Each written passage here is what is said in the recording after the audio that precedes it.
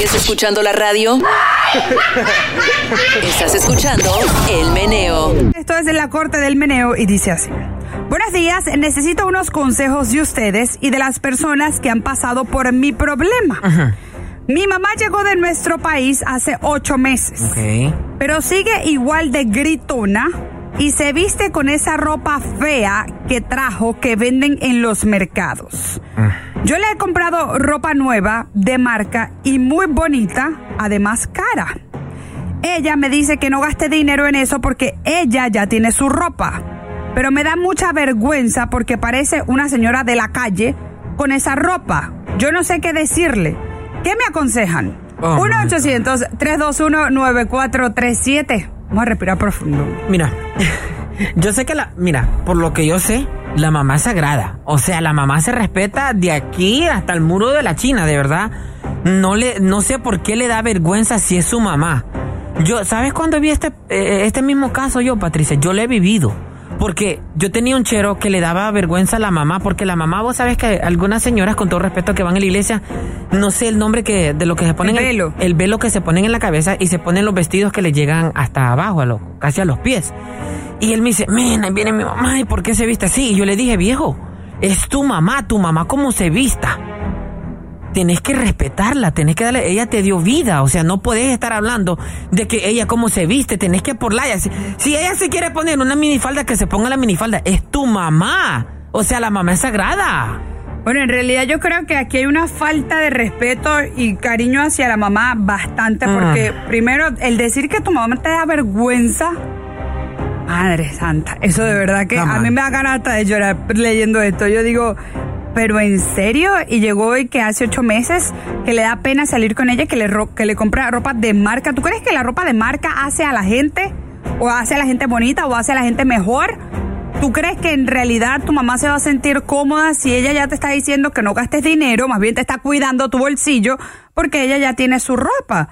O sea, en realidad, y yo siento que sí hay muchas personas así, que cuando llegan aquí a Estados Unidos se creen algo diferente, o unas personas diferentes, o que se le olvidan sus raíces, o de dónde vinieron.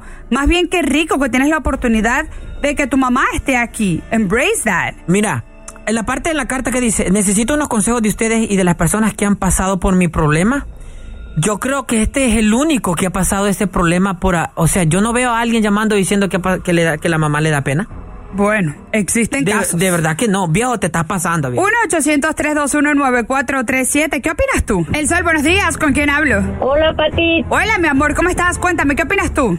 Pues fíjate, yo estoy bien y yo pienso de que esa persona, aparte de falta de respeto, el día que tú la tengas va a valorar mucho los demás, porque cuando nosotros venimos a ese país se nos olvida, como dice usted, porque de qué rancho venimos. Y se lo suben todos los humos a la cabeza, los que no pueden ver. Y yo pienso que aquí son humildes, no solo porque estemos aquí.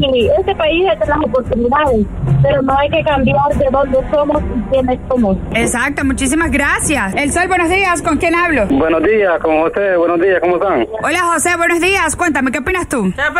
Sí, yo opino, la verdad es de que da tristeza oír eso, porque fíjate que yo especialmente pues tengo mi suegro, y él cuando viene yo lo ando a él, ¿verdad? Y yo me siento bien de que él se vista como antes, ¿no? Por eso que la sociedad ha cambiado mucho, porque a veces con las cosas o con las marcas, el socialismo que se ha vuelto, hemos cambiado hasta nuestra forma de ser. Es solo verdad. Porque tenemos plata, supuestamente queremos aparentar que tenemos plata. Exacto. Pero a veces no tenemos nada. Exactamente. Entonces yo pienso es de que debemos de ponernos a pensar y decir en dónde estamos parados realmente, no aparentar lo que somos. Entonces no podemos cambiar a las personas que son humildes. Yo a mi papá no lo puedo cambiar porque él es campesino, y él si me dice comprame un sombrero, si él es feliz así yo se lo compro. Exacto. Y él me dice yo quiero un corpo y lo quiero andar trabado ahí como en el salvadoreño, se lo compro también porque él es así feliz. O sea, a mí me importa la felicidad de mi papá, y ella debe pensar de que su mamá se siente feliz así.